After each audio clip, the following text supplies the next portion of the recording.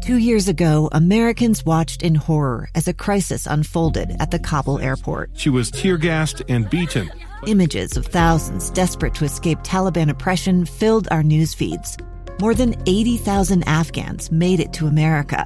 But the story didn't end there. It was very cold. There was no power, no heat. Who would help our newest neighbors? I'm Andrea Smartin. In Stranger Becomes Neighbor, you'll hear the stories of some remarkable refugees who left their homes and their dreams behind, only to start over from zero. Their only possession was 3 blankets. And you'll meet Americans who stepped up to help them. You want me to come when you deliver your baby. What can one person do in the face of an international disaster decades in the making? That's Stranger Becomes Neighbor.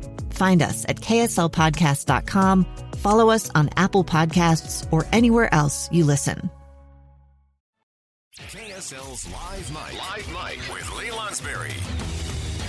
Welcome back to Live Mike. I'm Lee Lonsberry. We are into the final hour of today's episode, final hour of the week, and then we take a long 2-day break, and we'll meet back here on Monday afternoon, 12:30. I just got news via Twitter, and specifically via a gentleman named Chad Pergram, a reporter with Fox News, someone who follows Congress probably closer than anyone in the media that I know. It is remarkable the news he is able to break. Anyway, he just a moment ago tweeted that Pelosi tests negative for coronavirus. Speaker Pelosi testing negative for the coronavirus, again, according to Chad Pergram with Fox News. So that's certainly good news for Speaker Pelosi and everyone rooting for.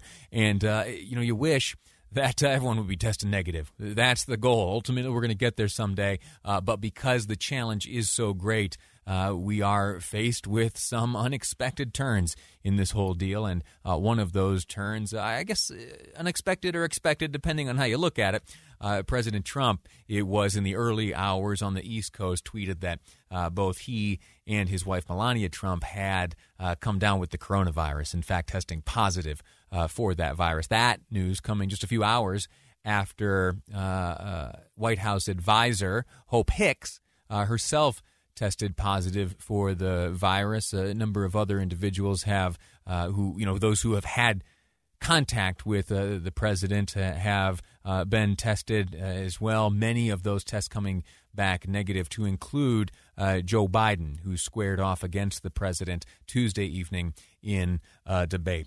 And speaking of debates, that all part of campaigning in their quest, those two gentlemen fighting back and forth, trying to become the next president of the United States. Imagine what it must be like to battle both the coronavirus and to fight for elected office. There are a few Utahns who have gone through exactly that experience. You heard reference earlier made to John Huntsman Jr., who came down with the coronavirus and had a tough time with it. He would post those daily videos, and it was very clear that he was in some physical distress. And during that time, he was also precluded from participating in person in one of the gubernatorial debates. They were ultimately, with some technology, able to overcome that challenge, and he participated thusly. But it's a real thing. And right now, in the midst of campaign season, there are a number of candidates who are fighting both for elected office and for their own health. One such Utah, Representative Ben McAdams, who, as you well know, came down with the coronavirus himself, was hospitalized for a time, has since recovered. And last time we spoke, Congressman, you mentioned that there were some lingering symptoms. Have those cleared up quite yet? Lee, I'm doing pretty well. I actually am able to go out on a run and exercise every day. My lungs still feel a little bit tight, and I don't know. It's nothing bad, so I would say I'm 99% better. And maybe that last 1% is just in my imagination, but I feel my lungs feel a little bit tight, but, nothing to complain about. I don't think I'm going to be one of these long haulers who have symptoms that plague them forever. Thank goodness, and I'm doing pretty good. Absolutely. When you were, as you heard me describe, when you were battling the coronavirus, when you were COVID positive, you were also in the organizational phase of a pretty important campaign. What was that like? What challenges were presented? Like a lot of Americans, my job doesn't stop just because I get sick, and you just keep forging ahead and powering through. And both, I guess, the job of a campaign, but more importantly, I think the job of just being a voice and a representative for people in Utah. And it just doesn't stop because of a campaign. So I was able to power through for the most part. The first week that I was sick, it felt like a bad cold.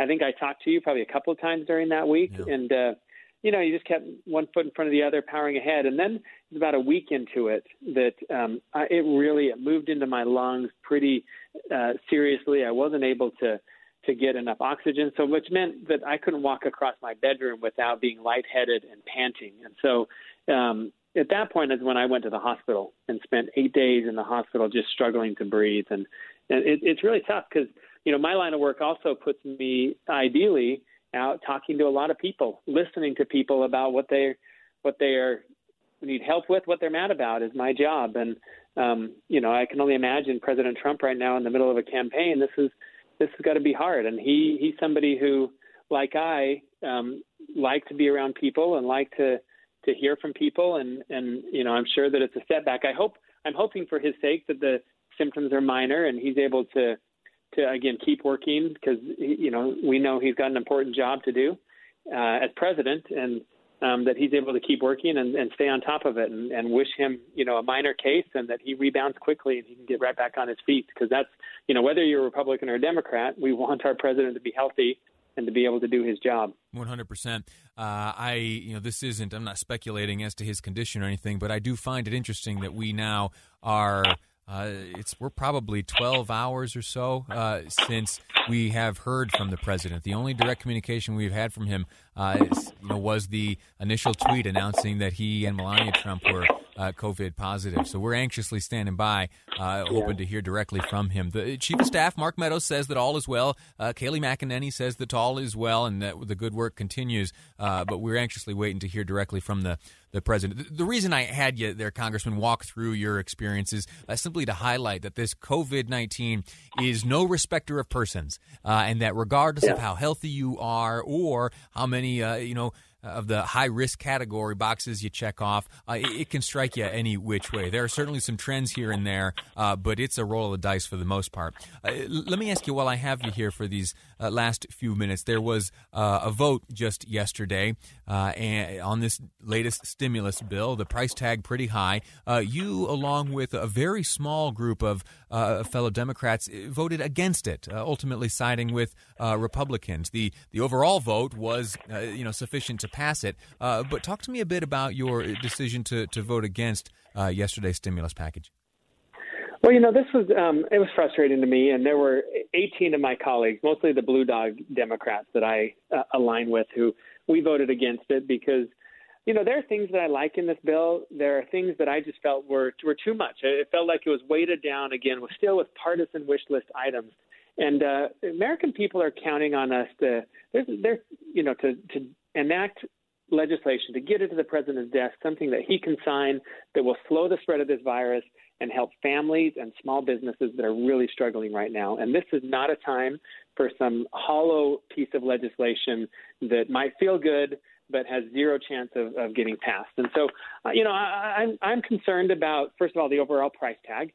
I know we're going to have to spend money to get through this crisis right now, but any money we spend today, we are going to have to pay for it sooner or later. It's going to be us or our grandkids, and we cannot just keep putting things on the national credit card and expecting that that's not going to have consequences. And so, we got to do what we got to do, but we should be very conscious about the dollars we spend, and we should do only what we need to do. And so that's been my frustration. I think it's too expensive, and it's loaded down with a lot of partisan things. Now, I think, I will acknowledge that I'm happy to see that they've come down off of the $3 trillion number that they had been holding to before. So it feels like progress. And in a negotiation, you're going to have both sides kind of whittling away at it and coming to meet in the middle. I think the American people are counting on us to reach a deal. Republicans and Democrats, both sides are probably going to have to give to meet somewhere in the middle and to get legislation. And probably whatever comes out is going to have stuff I like, and it's going to have stuff that I don't like. But I want to see something that I can vote on. My hope is that we get to yes, and we get legislation that really puts the American people ahead of political parties. This is not a time. I know we're in the middle of a campaign. Right. This is not a time or an issue that anybody should be thinking about a campaign. They need to be thinking about that small business that's on the verge of bankruptcy. They may not be here in November after the election if we don't do something to help them. And that family that's worried about paying rent. What if they don't care about an election when they're about to get evicted? And so I would call on Republicans and Democrats to put party aside, put people first, and get a deal. All right. Congressman Ben McAdams, thank you for your time. Glad that you have healed. Let's get that last 1%, get you 100% healthy, and thank you for your service. All right. Hey, and thank you. And let me give a shout-out to our Senator Mike Lee, too, who I know is sick. And, he has the virus. I hope he has a mild case, and our thoughts and prayers are with him, too. Amen. Very good. Quick break. When we return, we're going to dive a little deeper into this stimulus update. Where do things stand? Where are the dollars? And what about this call from Speaker Pelosi just this morning to the airline companies to hold back on those furloughs? Let's see if Congress can work something out. Can she pull it off? We'll look into it next on Live Mike. I'm Lee Lonsberry. This is KSL News Radio. Two friends taking pictures of the rising full moon on a summer night. Two teenage kids doing what teenage kids do. When a stranger with a gun and a death wish changed everything. It was violent, it was senseless, and I will never understand it, I will never accept it. I'm Amy Donaldson, and unfortunately, we're all too familiar with stories about how violence shatters lives. But what we rarely see is how they are rebuilt. In a new podcast, The Letter, we relive tragedy, but only so we can hear the rest of the story. The struggle to reclaim lives, the realities of grief, and the possibilities of forgiveness. I believe in miracles. Sometimes I thought, there are no miracles. Yeah, there are, and this is a big one. Follow The Letter at theletterpodcast.com or wherever you get your podcasts.